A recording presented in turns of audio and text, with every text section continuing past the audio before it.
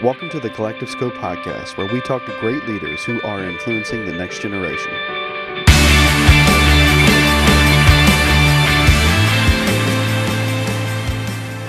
Hey everyone, welcome back to the Collective Scope podcast. We are so excited to have with us today Larry Osborne, who's one of the pastors at North Coast Church in Vista, California, just north of San Diego. Great church, great people.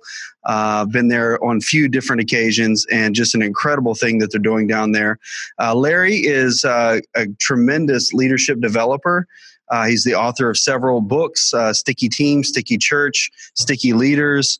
Lead Like a Shepherd is one of the newer ones that most recently came out, but just an incredible opportunity we have to have a conversation with you today, Larry. So we appreciate you being on the show. So thank you for being here. I'm glad I could do it. Absolutely. Well, we're going to jump right in with kind of some of the questions because I've heard you on a couple of different occasions, and I know how much you have to share, and so we want to get to that. But you're a leader of leaders. You do mentoring of leadership quite often, leadership development. I know you guys have the North Coast training sort of program there, which is fantastic. And you're kind of a known voice in the church world because of how much you put into young leaders. And so how did this passion evolve for you, that moment that you kind of realized, hey, I'm passionate about young leaders and raising up young leaders? Well, I think it probably comes from a couple of areas. Anything we end up doing fairly well, that's part of how God wired us. I remember early on in vocational ministry, one of the guys I was working with laughing at me and saying, Larry, you don't only like to do things, you like to do them and then show others how they can do it. So there's just kind of a built-in part of me that has never enjoyed doing something alone. I've always, by nature and not because of my concepts of discipleship, always like to have a little bit of, look, you can do this too. Let me show you how or whatever. And then I think God used that with, for most leaders, who they become, especially if they have a significant impact, who they become is a combination of the worst things you experienced. You want to prove it doesn't have to be that way. And the best things you've experienced, you want to duplicate. I see that story over and over, and it's part of my life. And one of the worst things I experienced early on in ministry is I could never get into the room or get a conversation with the people I looked up to. And by the time I was able to be in the room with them, I was in a green room with them. And at that point, it was like, dude, I don't need you anymore. Where were you when I needed you? Everybody had, 3 or 4 fake emails. 5 assistants. They all said, give me a call. You gave them a call. They never answered. That kind of thing. So a lot of it was just trying to provide to people what I felt just a deep missing in my own life. And I had this sense of, Lord, if there's ever a time where pastors really care about anything I think or know or do, I'm going to answer their phone calls. So my assistant knows even this day, pretty much any pastor in America that calls, texts, or emails, we'll get back to. I'm just trying to pay forward what no one paid me. Wow. I love that. I mean, I think Rob said it from the start. We are amazingly grateful that you came on our show and are taking time for us. I think that was sort of one of the questions Rob had, and Rob and I kind of wrestled out. How do we get in conversations with people who know more than we know? Because I think we have a passion for something, and sometimes we lack the tools and need to get around people who can equip us. So when did the shift kind of happen from pastoring? And I think a lot of times we feel called to preach, not always called to lead. So when did that sort of shift in you go from, hey, I'm a preacher of the gospel to this discipling, mentoring kind of pastoring heart? Well, I think there are 2 kinds of vocational pastors out there, lead pastors, if you will. There are teachers who lead and leaders who teach. The leader who teaches is the kind of person who they really care about preaching the gospel, but they understand the best messages in the world aren't going to grow a church and aren't necessarily going to disciple people. They'll motivate people. And then preachers who lead, I think that learn that later. And I'm a preacher who leads. My number one identity is teaching the Bible. In fact, I'm kind of a little disappointed that I'm more known as a leadership guru than a Bible teacher, because my heart is Scripture, and frankly, that's why you Google my books, you'll find actually half of them are on the spiritual life and spiritual formation. Yep. Things like Thriving in Babylon, Contrarian's Guide to Knowing God, 10 Dumb Things Smart Christians Believe, a whole series of them, because that's really is. And at North Coast Church, this would surprise people, but I'd be known more as a Bible teacher than a leader. But what happened is we began to have some success. People came and asked, why are you doing that? And I began to realize that I would be what you call a conscious competent. There are competent people who are unconscious competence. They do it really well, and you ask them why, they give you an answer that has nothing to do with why they're successful. And then there's other people who actually, for whatever reasons, understand what's going on behind the curtain. And for me, that was part of the process. I got a lot of kudos as a Bible teacher early on, one of my youth ministry days, the early days of North Coast Church. People would come up and say incredibly kind things about the teaching, but the church wasn't growing at all. In fact, you know the story, we grew by one person after a quick little burst during my first 3 years. So, that's stellar, third person a year. And, it was at that point that I realized there's more to this thing once it gets large than just teaching the Bible. If you want to write, you want to speak on the circuit, whatever, you could just teach the Bible. But if something begins to grow large, it has organization. And everything you do is either helping or hurting the cause. There is nothing neutral. And when you just let things laissez-faire take care of themselves, in a fallen world like we have, they're not going to go in the right direction. That's why leadership is so important. I do this little workshop that we limit to about 25 people called Larry on Leadership.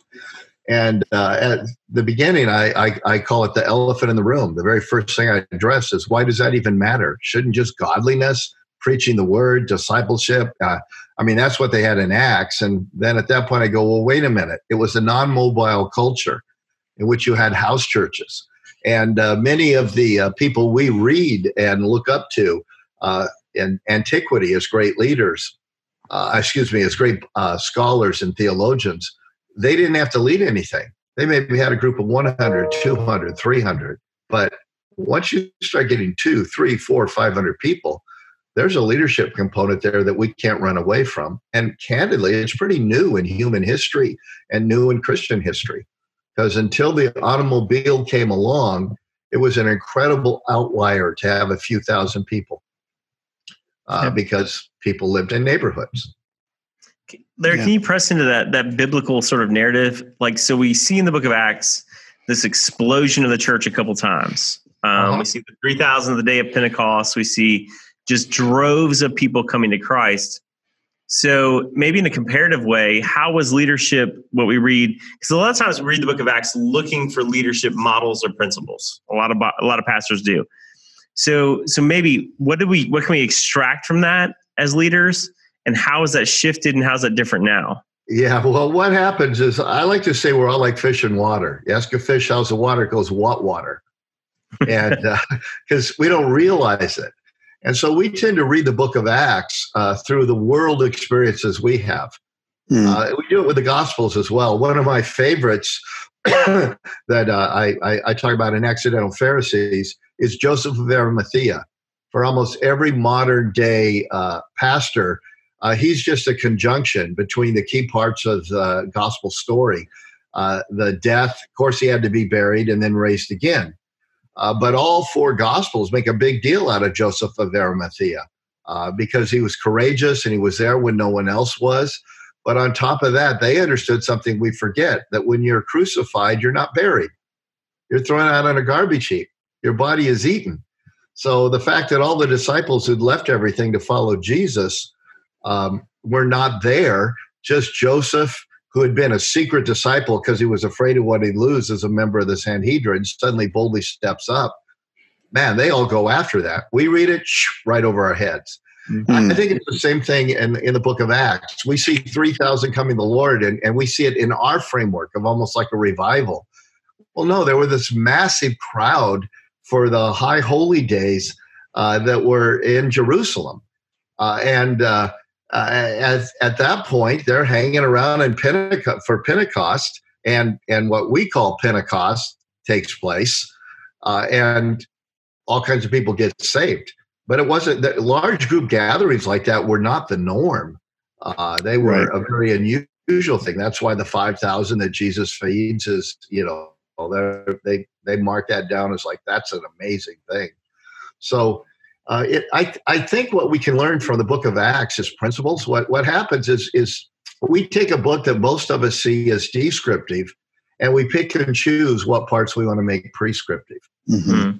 And for instance, I've done it. Most teaching pastors have. We've taught we want a New Testament church, right? We say that. But whenever anybody says you want a New Testament church, I go, dude, have you read the New Testament? Yeah. That person's like jacked up. I want to be a church planner like Paul. Like, really? I mean, he planted such crappy churches, he had to write all those letters. I've never considered that.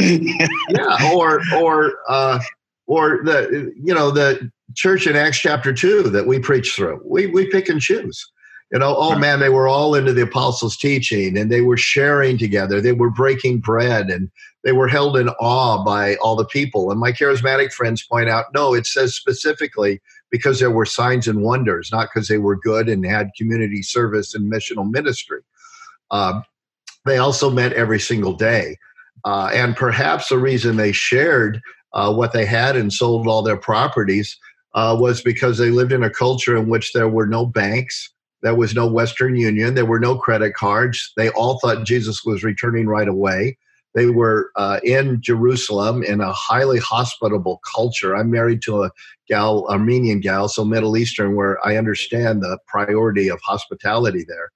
And in that culture, you just take care of the people. And he's coming back, like, why not sell your stuff? No one seems to notice later on there was an offering taken for the poor saints in Jerusalem. Or that they were completely disobedient to the Great Commission. They stayed in their holy huddle until persecution is said in Acts chapter 8. And God has to kick them out. And by the way, sometimes if I'm talking to a room full of people, I like to ask how many are Gentiles. Because I point out they really didn't want any of you in their church. So that's the kind of church you want to be. The book of Acts is not a prescription of how to do ministry. It's a description of the work of the Holy Spirit. Right. Yeah. And what took 30 years, we read in 30 minutes and takes overnight. And what the miracles we see, we think should be like everyday experiences, which of course we call that an everyday experience, not a miracle. What makes it a miracle is how rare it is. So like one more piece on this would be, we often look to the book of Acts to figure out how to organize our churches, right? Yeah. And so we have our elders, and we forget they were house churches. And by the way, to give a context, I'm a Bible guy, unapologetic Bible guy. I got a Bible verse for everything, even if it's out of context. So that's where I am. And so I see the errors sometimes of my tribe and my way. And so what we'll do is we'll see elders, and then we'll try to have our church led by elders, which is fine. But we forget the elders that Timothy was appointing were house church elders. Groups of 25, 15, 30, maybe 50 at the most. I don't know a lot about house churches, but I do know this. They don't have a governing board.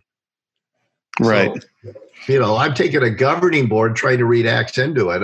One last thing on that would be Acts 6, where we go back and try to figure out, do we have deacons in the New Testament way of table servers and right qualifications, etc.?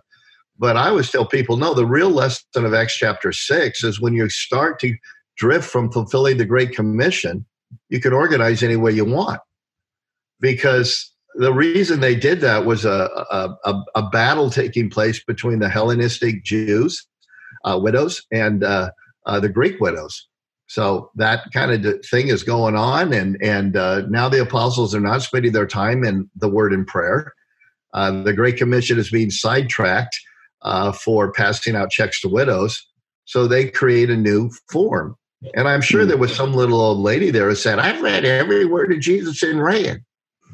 He never said anything about deacons. This is not biblical. She would have been right. Jesus didn't authorize elders, didn't authorize deacons, didn't authorize church councils. They were spirit-led solutions to getting realigned with the Great Commission. And so to me, when I look at the book of Acts, that's where I go with it. I go, what is it teaching me about the heart of God, not so much the methods of the first century? That's awesome. Let's switch gears just for a second, because I know one of your great passions, and again, from your books, spiritual formation and discipleship, you are truly a Bible guy first. And I know that about you. I know that about North Coast. Chris Brown's different story, but we're not going to bring him up, right? So, hey, that dude is a great guy, narrative communicator and Bible teacher. I think. I tell you what, Chris Brown might be one of my next calls. I absolutely love that guy. One of the best. Anyway, so spiritual formation, discipleship. One of the side effects of success for somebody like you, North Coast, where I was at Saddleback, is people want to emulate or try to accomplish the same level of success. And I think, and this is not a chastisement of any means, at least it's not meant to be, but I think younger leaders see that success and they want to know how to get it faster. They want to know how to be in it quicker. And so I think there's a gap between where they want to be and what it's actually going to take to get there. That soul care, that character, that spiritual formation piece of it. So if you could, just for a little bit, maybe talk through for some of our younger listeners, younger leaders, what it actually takes to be in the chair that you're sitting in. Sure. Well, a couple of things I already mentioned. We read the book of Acts in 30 minutes and forget it took 30 years. Right. Okay. There's an old saying that's absolutely true. It takes 15 years to become an overnight success. And everybody wants to be an avalanche. Sure. And avalanches create, they're rather impressive. They create a lot of damage or have a lot of power, if you want to flip it that way. Knock over trees, kill people, all kinds of stuff. But you go back 4 years later, you don't even know where it happened. Right. A glacier appears to be doing nothing, but is carving out Yosemite. And I think too many of us want an avalanche ministry. I worked with an organization that focuses on young leaders. And about 15, 20 years ago, they were looking for the next big thing. And they found all of the people who were really hot in their ministry from the age of about 22 to 28. And they put on a conference that kind of platformed a bunch of these people who, you know, got national platforms because it was a publishing company and an organization that did it. Well, one of my warnings to them back then that over time proved to be true was you should not be doing this. Because at 24 to 28, we don't know who's an avalanche and who's a glacier. We don't know who is Samson, having great success, but rotted inside. And we don't know where Achan has kind of screwed up the temporary success of someone who, when Achan is dealt with, will do quite well like Joshua did. Wait until at least early 30s. Because there's an awful lot of people. I had two of my kids were distance runners. There's an awful lot of people who at the beginning of a cross-country race, they want to be at the front at the 100-yard marker or 400-yard marker, and they're never the ones who win the race. So a lot of it is just the call for faithfulness, and then the realization that outcomes are not our responsibility. Yes, that's important. One of my favorite verses is Proverbs, where it says, "There's no counsel, no wisdom against the Lord." I believe it's chapter 21, 30, and 31. Could be wrong on the address, but I know who lives there. There's no wisdom, no counsel against the Lord. The horse is prepared for battle, but victory belongs to the Lord. And we take too much credit when things go well, and we beat ourselves up too much when they don't go well. Like I said, Samson had 18 years of success. He was just publishing his book on great leadership when all hell broke loose and Delilah showed up. If God hadn't pulled back the curtain to tell us what was going on when the Israelites lost to Ai with Achan taking devoted things, I know what we would do with this text. We would point out that he didn't seem to seek the Lord for a battle plan. He didn't pray enough. He presumed upon victory. He took too few people. Man, we would just rip Joshua. But fortunately, God pulls back the curtain and says, nope, there's something else. Well, a lot of times we rip on ourselves and rip on other people, and we don't know what's behind the curtain. Yeah. God is drawing straight lines with crooked sticks, and we put them forward. And sometimes really faithful people are the backside of Hebrews 11. Yeah. We love the front, and we forget, well, all these other people lived in caves and drove old beat-up beaters. And God says they too were commended for their faith. So that's, for me, at the end of the 3-year dark, Nancy and I still call them dark years, when we grew by a third a person a year, my youth ministry successes suddenly didn't seem to carry over to a church plant. Am I a loser? All that going on. And one of the things God helped me understand was the mental math that was making me depressed was the same mental math that would have made me arrogant if we had success. Wow. I was not ready for success. Right. I blame myself for the defeats. I would have credited myself for the victories. Yeah. And I think that mental math is incredibly significant. And maybe even a greater challenge now as we see young leaders sort of self-promoting, platform building, and we're both on social media, and we believe in social media and the power behind social media. But I see where that math, the clout, as my young people call it in my house, can create some mental math one way or another. I want to go back to this proverb you said, that the horses are prepared for battle, but the victory is the Lord. What is the best way for young leaders to prepare for battle then? If it's a long-term fight, Larry, what's the best course of preparation for them? Well, obviously, the most important thing to do is become the person God wants us to be. But I will say this, we often try to become, I call it best practices overload. All the best traits of all the best Christians, and we think that's what we do, and then things will magically go well. Frankly, you could be the most godly guy in the world. He was called Job at that point, and all hell breaks loose and nothing goes right. You can be a very godly person and a poor leader, and nothing will go right. So this is going to sound strange, but in our Western European American thing, we're so individualistic that we think it all boils down to my own personal relationship with God. Right. Because I'm the center of the universe. And the truth of the matter is I'm one part of his family. And we have these little devotionals and all these things. If it was only you, he would have died for you. And all of this stuff that just turns us into the center of the universe. And then creates all the angst when things don't go like they should if I'm the center of the universe.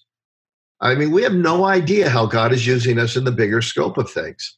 Right. The only reason, apparently from Scripture, Job went through all the hell he went through was to teach us a lesson. If I'm Job, I'm going to go, could you use somebody else? And then people go, yeah, but he got double blessing at the end. He was plenty happy with first blessing at the beginning. And so part of my thing to leaders is learn to relax. You have nothing to prove and you have no one to impress. Get rid of the sin in your life. Don't let the guilt gene on your shoulder overbeat you up. Because if you get into best practices overload, what you're going to try to do, you're going to try to be a theologian writing the books like Calvin. You're going to be getting up early every time it's a super busy day like Luther to pray a whole little extra amount. You're going to wonder why you don't have the same evangelistic fruit Billy Graham had. You wonder why you don't have the church growth that Craig Rochelle has. And you don't realize every one of those people had great strengths and great weaknesses. And none of them had all of those things rolled into one. Yeah. So one of the things I tell people is, listen, you got to deal with sin. Deal with sin.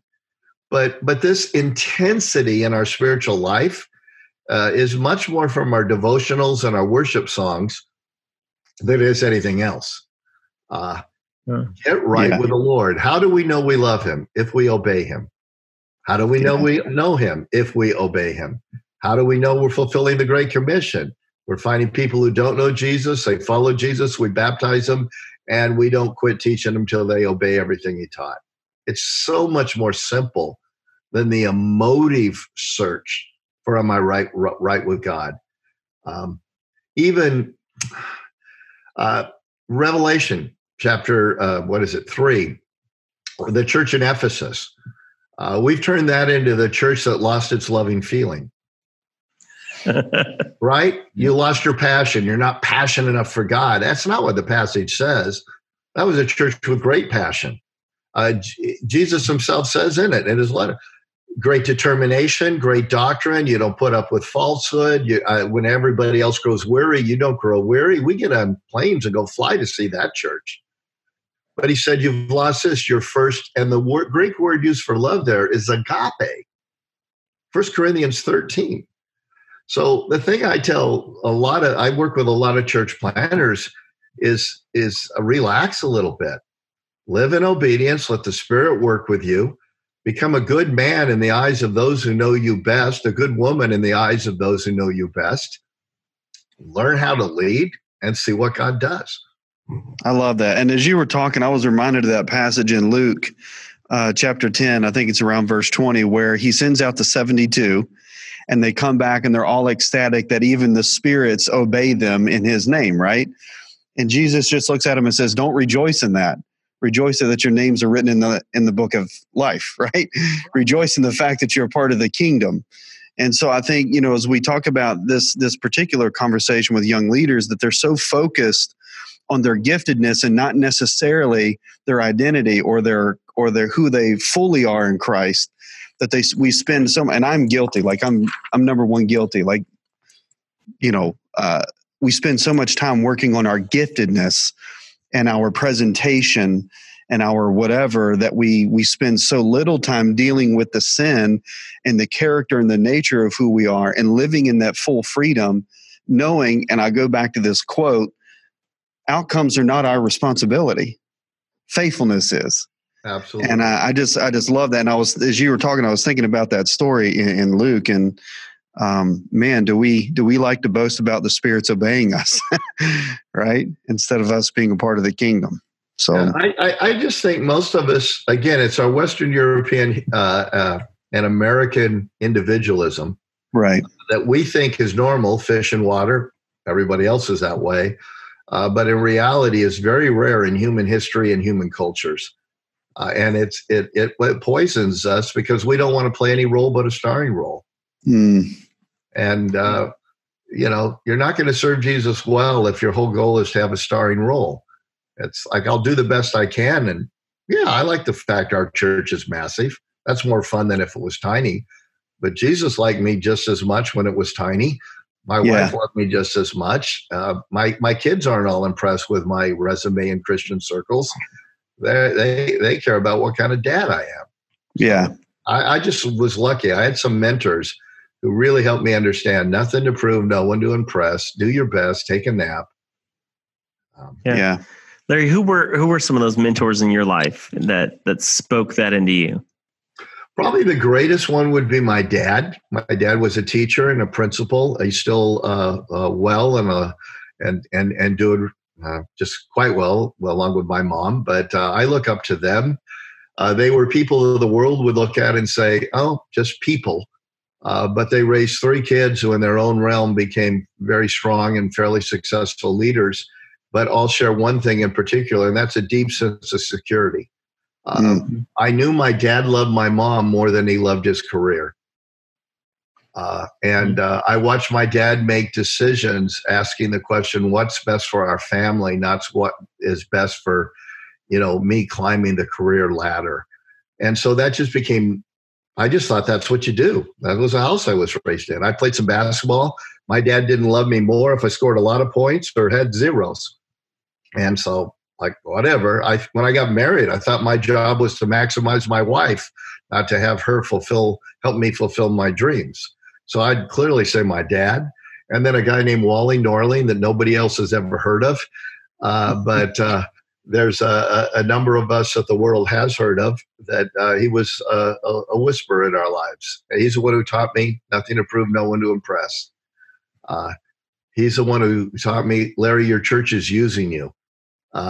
So let them use you. That's called servant leadership. Don't be bitter about that, but they're not going to care when you're gone.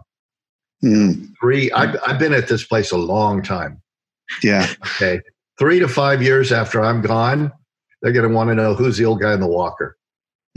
And they're all going to be, listen to this, they're all going to be glad they're not him. So why am I killing myself to prove something to people I don't even know, especially out there in the social media, larger world? Like this makes no sense. Makes no sense. I'm going to serve God well. And when I'm done with my part, it's the longest running play on Broadway. He'll go next, next, next, next. I'm just a myth, here today and gone tomorrow. And that is not discouraging. That is freeing. Yeah. Yeah. So on that note, then, one of the great tensions that we see then is leadership, especially in church, is leaders staying in shorter spurts in places in order to find or gain or discover or build something better than what they had at this other place. And so it's created, I think, a lot of turnover and turmoil because there's generally not a ton of relational depth that you can get in an 18-month to a 3-year period as a leader. It takes time, right? It takes a lot of time. Rick would always say the grass is always greener where you water it. I'm sure you've heard Rick say that a bunch, right?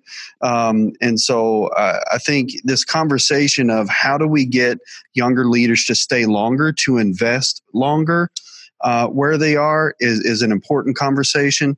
And so how do we transition them well into that next generation of leadership where they are? Well, what I find is the greener grass is often painted concrete. But from far away, it looks like green grass. However, I'd push back a little bit maybe on that concept. When somebody is young and not married, because the moment you're married, you're no longer, right. If you want to be all that you can be for Jesus, stay single, Paul says. Because the moment you get married, you have a divided mind. But if you're going to burn, go ahead and get married. I was going to burn, I got married. But the moment that happened, I had a wife to please and a Lord to please. And he says, I'm not. And he says, you have not sinned by that divided mindset. Okay. Right. So I really have no problem in the early days of ministry and figuring out who I am. And in this culture, that goes later into life than it has in past history. For people to be around a short time, learning this, learning that. But at the point that, say, somebody is married, they're maybe having kids or whatever, that pursuit of a bigger platform, more influence and all that, that'll kill them and that'll kill their family. Right. There's an early time where you're just trying things to see what you're good at. You're trying things to see like, whoa, I thought I would be really happy over here, but no, I'm actually happy over here. That green grass is painted concrete. I can make this greener by watering it, all of that. I'm really comfortable with those shorter term commitments when they're up front on the front end. What I'm not comfortable with is a little later in life, late 20s, early 30s, the moment that something doesn't go well, I'm going to run from it. Right. Okay. That's really more where the problem happens in a young leader who is getting, in fact, I think it can be damaging to a young leader to spend too much time in one cocoon situation because you tend to think that's the whole world. But you can't chase your dream to the harm of those God has called you to make a priority. Right. Yeah. And so for Nancy and I, 28 years old, we came to the North Coast area, and I married a woman who's deeply rooted, not so much entrepreneurial like I am, opposites attract. Her gifts are helps and mercy. And when two become one, it's not a battle to see which one, it's a new one. And God created in the two of us a couple who said, we're going to see if we can spend a lifetime in a community. Now, I don't put that on everybody, but it was because of who I married. It was that station in life. And it's why I didn't leave at the end of the 3 dark years. It's like, well, I guess I'm never going to fulfill my dream, but I need to fulfill my calling, not my potential. That's good. That's well said. How do we do it on the other side, Larry? What we're seeing in the denomination we're kind of connected to, ministers are staying in ministry longer. People are just generally living longer. We had Hayden Shaw, I don't know if you're familiar with Hayden, on the show early on. He's a generational expert, just saying people are just generally living longer. So people are staying put in places longer. So pastors are staying now into their 70s, still pastoring. And one of the tensions we're dealing with here, I had some conversations with some folks at the School of Religion recently here at Lee, that there's not space for young leaders to lead into. Where 20 years ago, a pastor was retiring or even passing away by 60, opening more pulpits, opening more opportunities. How do we transition younger leaders into those spots? Well, I think part of the problem is we think of the church as a 503c1 organization instead of the church is an assembly of God's people. As I like to say about North Coast Church, we're just one elective Sunday school class in God's great church in northern San Diego. And if we have that mindset, everything changes. If we think of ourselves as a church, then we start worrying about the longevity of our church. Like I was at an event a number of years ago, many years ago now, in which somebody said, well, how many of you care what your church is like 50 to 100 years from now? And every hand in the room went up but mine. I go, well, I don't care. If North Coast Church folds, as long as all those people end up in another church in our community, we've won. So I think part of the angst that we're feeling is we don't understand the kingdom from a kingdom mindset. We understand it from a castle mindset. Starbucks doesn't care if I quit going to this one and go to that one. The manager does, but Starbucks doesn't. They don't even care if I go to Seattle's Best because they own that too. And what I find is everybody has a great heart for church planning and all of this, as long as it's overseas or more than 35 minutes away. So the real solution to people staying too long is starting other new churches and the people staying long not being upset that people leave. Yeah. It's like, that's okay. Now I have a series of things that I laid down in when I was about 35 that said, do these things to keep North Coast from growing old. And they've helped us. And then the last 2 years, I'm not the lead pastor. I'm still preaching a ton and I'm still leading and all that, but we've turned over the mantle of managing partner to Chris Brown. And so he would be, one, and I'd be 1A, or he'd be 1A, I'd be 1B. So yeah, there's a time to do that. But more importantly, if we think body of Christ, we'd be helping the churches near us.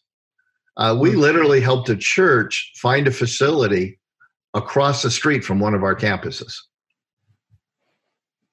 And on top of that, it's in my tribe. Yeah. Okay. But he's reaching different people than I do. I've got some good real estate people. Hey, let me help you out.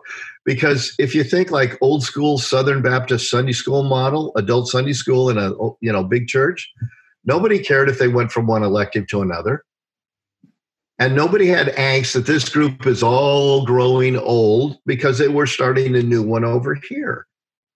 Young marriage class, young couples class. You see where I'm going with that? Yeah. And so I think the angst we're feeling right now is because we're starting out with the wrong mindset. Yeah. We're worried about the continuation or how full a room is in a 503c1 local church. Instead of asking how many people are in church in our community, that changes everything. It's why we blessed our college pastor, does a great ministry. 600 collegians come. He wants to start a church that has a little more of a charismatic feel than our church does. Within he's been a great staff member. He's loved it. And so we said, yeah, fine. He started a church a few miles from us. It's not a North Coast campus. It's going to be with another denomination. We gave him the same money we would have given him if it was one of ours, and blessed him, because we got to think kingdom and we think castle. Kills us. Yeah. That's good. That's really good. So North Coast is undoubtedly one of the more innovative churches, I think, in recent history. And so I know you guys have done a lot in terms of one of the first, if not the first, real multi-site sort of movement churches. A lot of small group ministry. Is we were the first to use video venues as a reward in the stipend. Not we weren't. People think we were first multi-site. The bizarre thing is, yes, I started video venues as a solution to big buildings. My staff hated it. They thought I was crazy. 3 weeks later, they loved it. Yeah. Thought it was their idea. But then they came to me once we got it going and said, we should do a multi-site. And I said, that'll never work. So after all the churches that were the first like 5 or 6 to do it came and saw our toy, went home and played with our toy their way, I decided they're having too much fun. We got to do it. Yeah. So we were one of the first multi-sites. We were the first video venue, but anyway. Yeah, but you guys obviously are very innovative and know what you do there. So from your perspective, what are you seeing in terms of innovation? What's on the horizon for the church today? Like, what are some areas that, as I would say, not young, I'm not sure Jeff and I are, quote, young leaders anymore, but we're sort of kind of middle. We're sort of middle leaders, right? But how are some ways that we can help foster and encourage and support the next generation of pastors that are coming up? What are some innovations that you see coming that we need to be aware of? Well, there's 2 angles to that question. The first is, I believe it's the leader's responsibility to give freedom to the next generation to try things. So Barnabas has always been my hero. At North Coast, it's been my job to find a way to say yes to the young and crazy ideas people want. As worship styles change, to find a way to say yes rather than hold it back. As graphic interfaces change and go from one kind of style to another, to look for a way to say yes. There's just a million ways where instead of saying, well, you'll understand later, like most older leaders do, starting around middle age, say even very early 40s, the job is to say, find a way to say yes. Be Barnabas to Paul. They want to try something crazy. You have the chips to be able to be the icebreaker for them. And I believe that's how a church stays younger. We've worked really hard at that. I did that very well. Chris Brown continues to do that, and I continue to do that to this day at our church. Our third preacher on our team started when he was 25, and he's 30 today, and just phenomenally gifted guy. So that's part of it. As far as the innovations that are coming, no one can see the future. All you got to do is get all the books that we're reading right now that talk about millennial generation and Z and all this, where they're going to go, and see what the earlier books, how right they were about Generation X, about, right. Y, you name it. Say we're all wrong. No one can see the future. What we can see is the unchangeable present. It's what Peter Drucker, the management guru, saw when he predicted 20 years ahead of time the social safety net in Europe is going to collapse and there's going to be major immigration issues. What he saw was the unchangeable present, and it was 0 birth rates. So what are the unchangeable presents that are influencing us right now that 10 to 15 years from now, we better fully embrace or we're dead meat? One of them is we live in a tribal culture created by choice. We're always tribal. We always have had echo chambers, but they used to be geographic echo chambers. If you lived in the Southeast, you saw the world one way, very different than if you lived in the Northeast. Nowadays, you can live next door to each other because you listen to Fox News or MSNBC, or this is what's on your playlist and this is what's on my playlist. You're a youth pastor. There's no youth music anymore because everybody, due to choice, has created their own channel, right? You with me on this? Yeah. Okay. Well, that's not going backwards. We all hate the echo chambers and the fact that nobody talks. The political polarization is not Trump. It's not Obama. It's not the next thing. It's the echo chambers we live in, where we all think everybody else is stupid because we're only listening to ourselves. The reason I say that's not going to change because all of us who hate the fruit of the echo chamber don't want to go back to a day and age of 2 a.m. radio stations and 3 networks. I haven't found one person who's willing to give up their ability to live in their chosen little tribe. Right. So I don't see that's not going to change. So what are we doing in our ministries to think that through? By the way, that's one reason we need to work together more than ever. That's why we need to help that church of my own tribe find a campus across the street from one of our campuses. That's why tomorrow I'll be meeting. I've got about 52 San Diego pastors of all kinds of different tribes every 6 weeks from 10:30 to 12. What do you want to talk about? and it's our job to pour into them and make them successful. A second thing is time shifting. My 92-year-old dad and mom, they time shift every show they watch. Nobody, you'll hear a commercial, tune into the news at, 6 and 10. Nobody does. You already knew the news. You saw the YouTube clip. Yeah. But we say, hey, good news comes Sunday at 9 and 11. And we're living a culture, go, excuse me, I can't time shift this thing. Excuse me, I can't have it when I want. 25% of people work Sundays, and we build our churches all around 2 time slots on Sunday. It's crazy. A third one that's unchangeable is the rise of the club program, traveling squads, winner on the championship games, Sunday. If we're going to say we only do this thing on Sunday, then we've got a whole group of young families that are not going to be in our churches 5 to 10 years from now. You've all heard the statistics that people go to church less often than they used to, only once a month instead of twice a month, that kind of, well, I've heard that forever, and I just shake my head because nobody's telling us why. It's quite simple. Yeah. Why? In a good economy, people get away for the weekend. And with the rise of club programs, some massive numbers in them, they're gone at tournaments.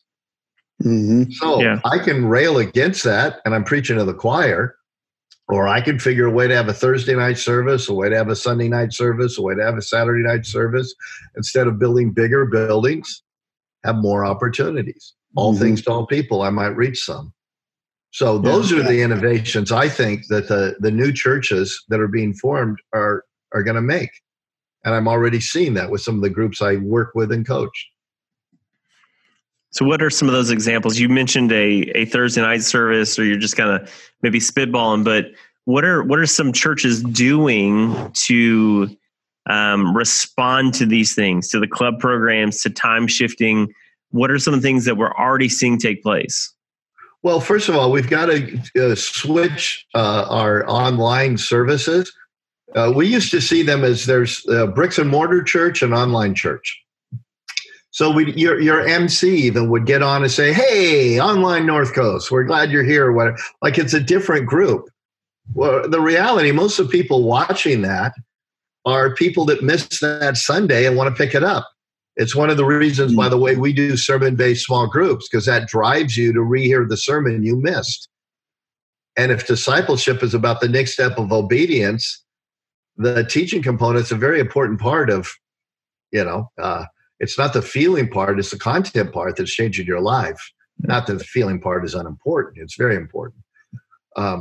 So that would be one of them, is realize that we live in a world where bricks and mortar and or online are options, and we're treating them like they're not, or they're secondary, or let's get them out of that.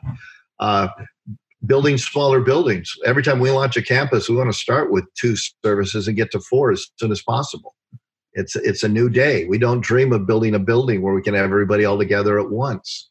Right. So that's a practical thing. The Thursday night I'm seeing just exploding, where you have really good communicators, and they've decided that they're not going to build that big building. I see that over and over. So those are a few of them. Again, I don't like to rail against culture. I can't win. I meet people in culture and bring them to Jesus. If I make them have a mature Christian viewpoint before they can hear the gospel, I've got this thing backwards. That's why I call it accidental Pharisee. I think I'm helping out God, but I'm not. Yeah. Okay, so you make this statement. Discipleship without leadership is a pipe dream. So unpack that for us a little bit. Well, that has to do with my publishers hate the fact that they go, Larry, people don't know your brand. Are you writing mystery novels or cookbooks? Yeah. And I go, I'm sorry, I'll write on leadership, but leadership, if we don't have discipleship, is a waste of time. And discipleship without leadership is a pipe dream, because we don't know how to move beyond the ought to. So there's a lot of books out there, and there's a lot of conference speakers that what they do is they motivate us to feel really bad about where we are, and get determined to go somewhere else. But at the end of the day, all we do is sign up for the gym membership without showing up.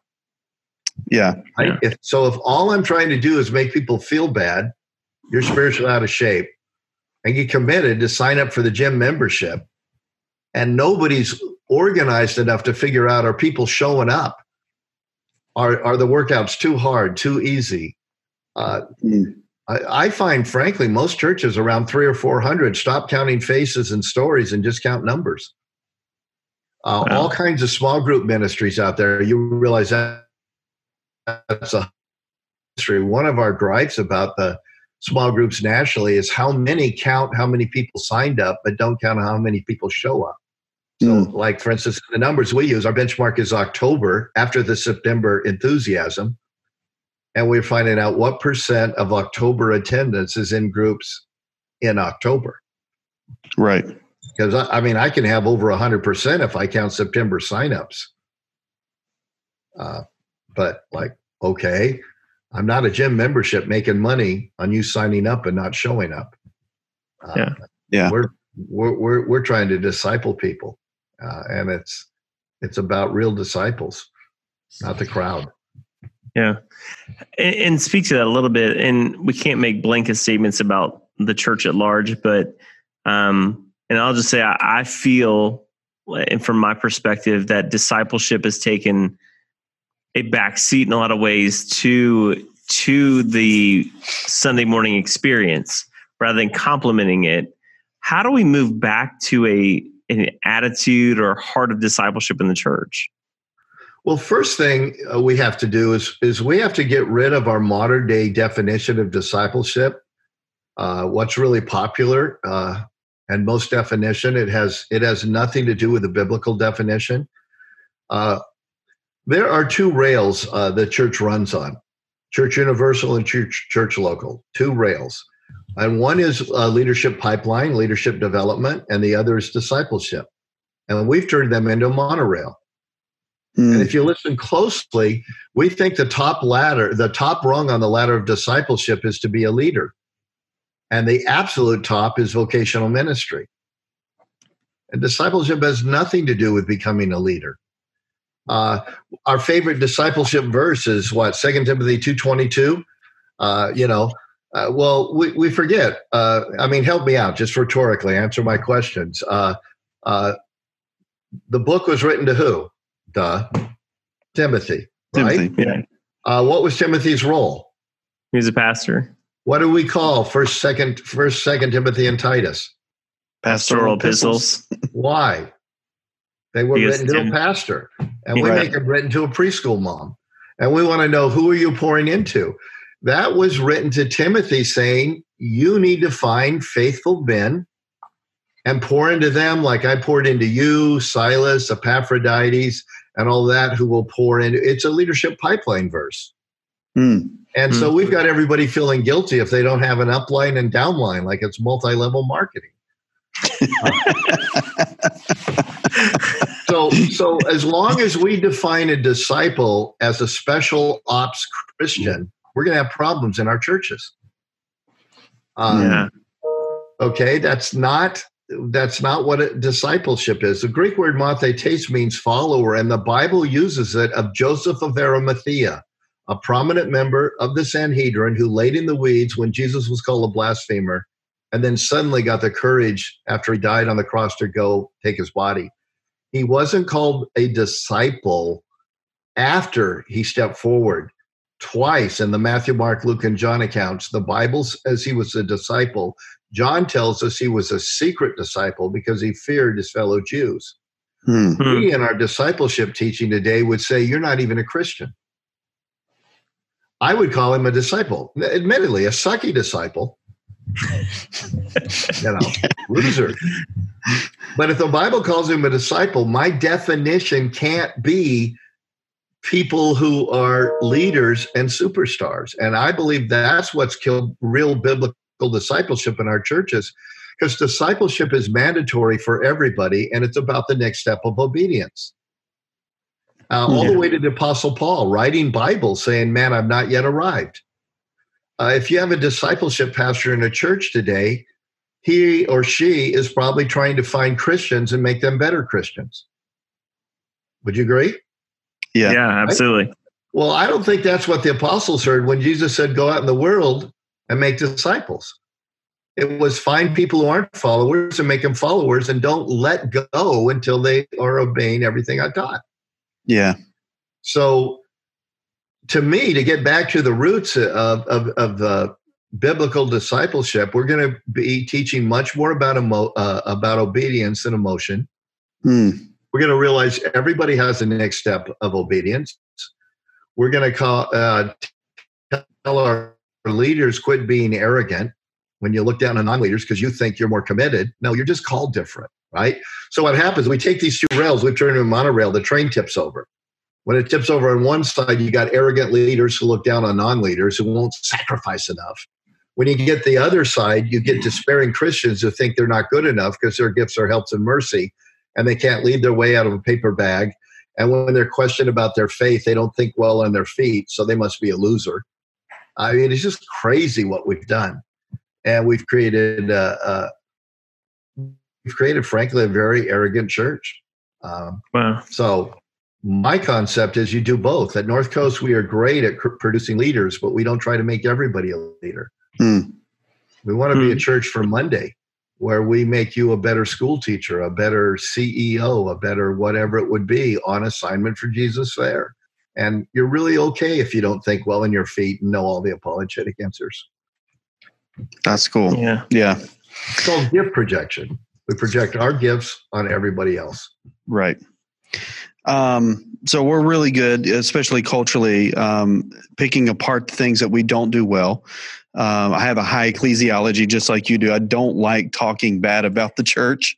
We have to be honest with what it is and assess what it is and call those things as what they are. But I think we're also doing a really good job in winning in some ways as well. And so being on a college campus, one of the most exciting things for me is just seeing what God is doing in the lives of college students. And so for you guys, I mean, what are some ways that you see us winning in this discipleship conversation? Well, I'm excited about the future of the church, contrary to what, it's always popular to rip on the next generation or the current situation. Ironically, we've got census stuff now where there's less people identifying as Christians. They call themselves nuns, N-O-N-Es. Well, I happen to like that because they're finally being honest. It's not we're losing ground. We're just being honest. Right. Yeah. And so at the end of the day, church attendance is actually about the same percentage it's been historically. I have the privilege, a lot of my focus is on young pastors, and I come home often and tell my wife, we've had a pretty good run, but their future is better than our past. I think the church is in really good hands. I find a passion today for the word.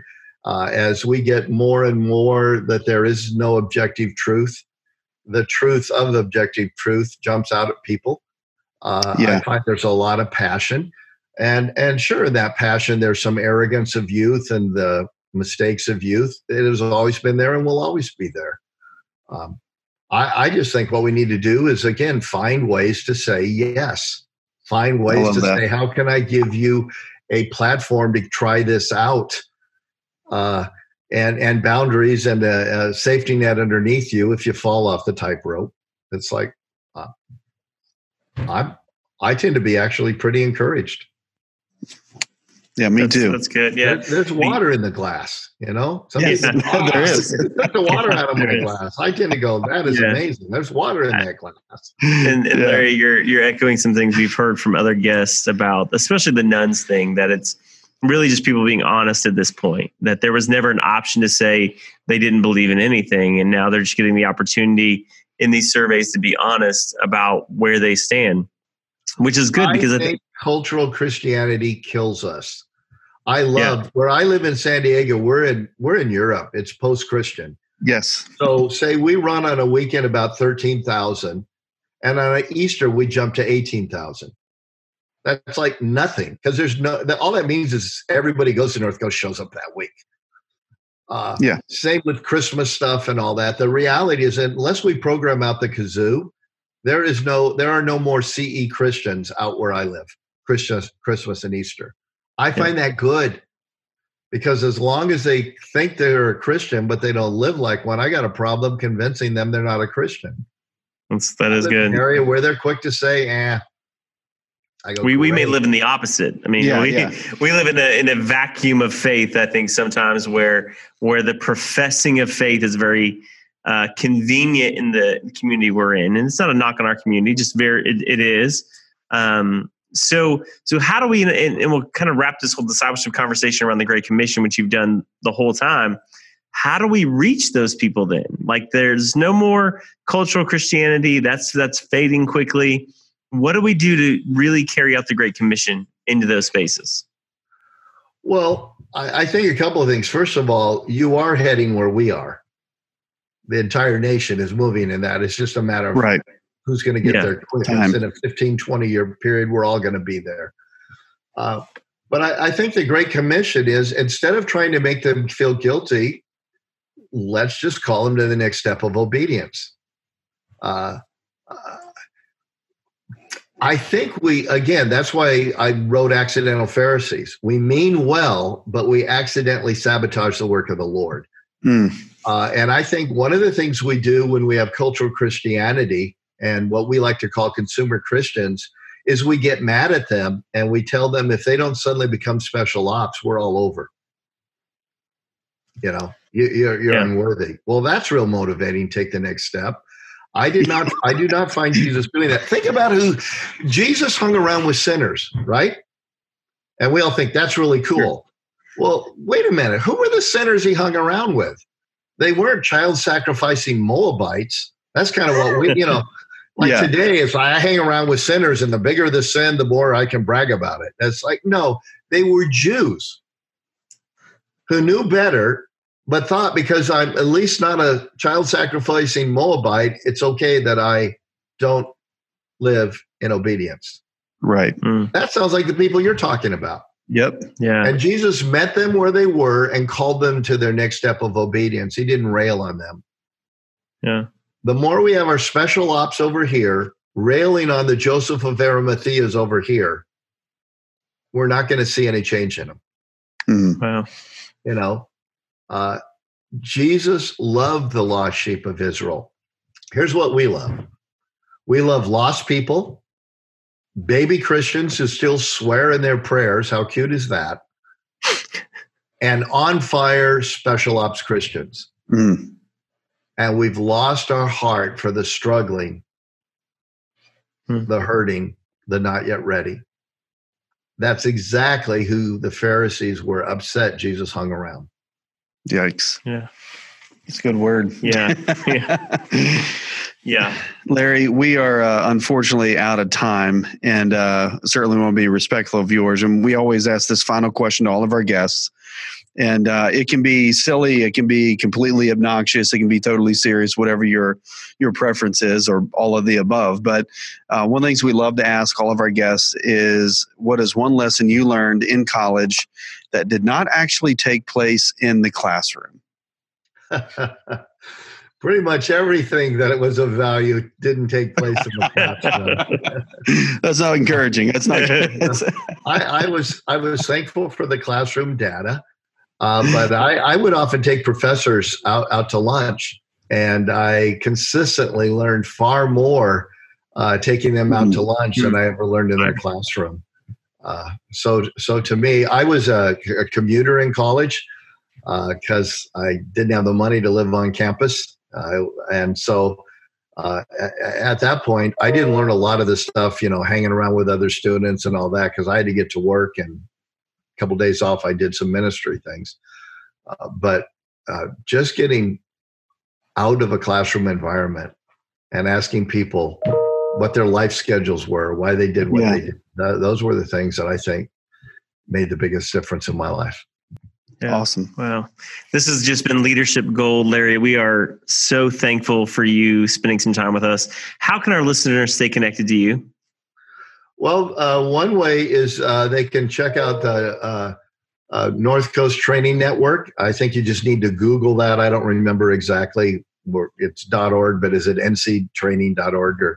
But the North Coast Training Network is a really good way, or a Larry Osborne Live that has some stuff from me. It's not really live. I don't blog or a podcast on a regular basis, but it's a connect point. But if they checked out North Coast Training Network, you could get a lot of the stuff. We tend to focus on more personalized things because there's a whole lot of people out there are doing the mass stuff really well. Why try to duplicate that? Yeah. Very good. So we have workshops limited to like 25 people and stuff like that. Awesome. Well, count us in. We'd like to come out to San Diego. I guess you'd be. I'll going be there back in February. I'm actually coming back out in February, so I'll come down and. I'm going to hide this luggage, I think. Yeah, that's right. Awesome. Hey, Larry, thank you again so much for being on the show. God bless you, and man, we appreciate you. Praying for you guys out in San Diego. Take care, and we hope to talk to you soon. As we always say here at the Collectives Co podcast, Larry, you have a seat at the table. Hey, thanks for listening to this episode of the Collectives Co podcast. Would you do us a favor and subscribe, rate, and review, and share this on social media so this content can reach other great leaders?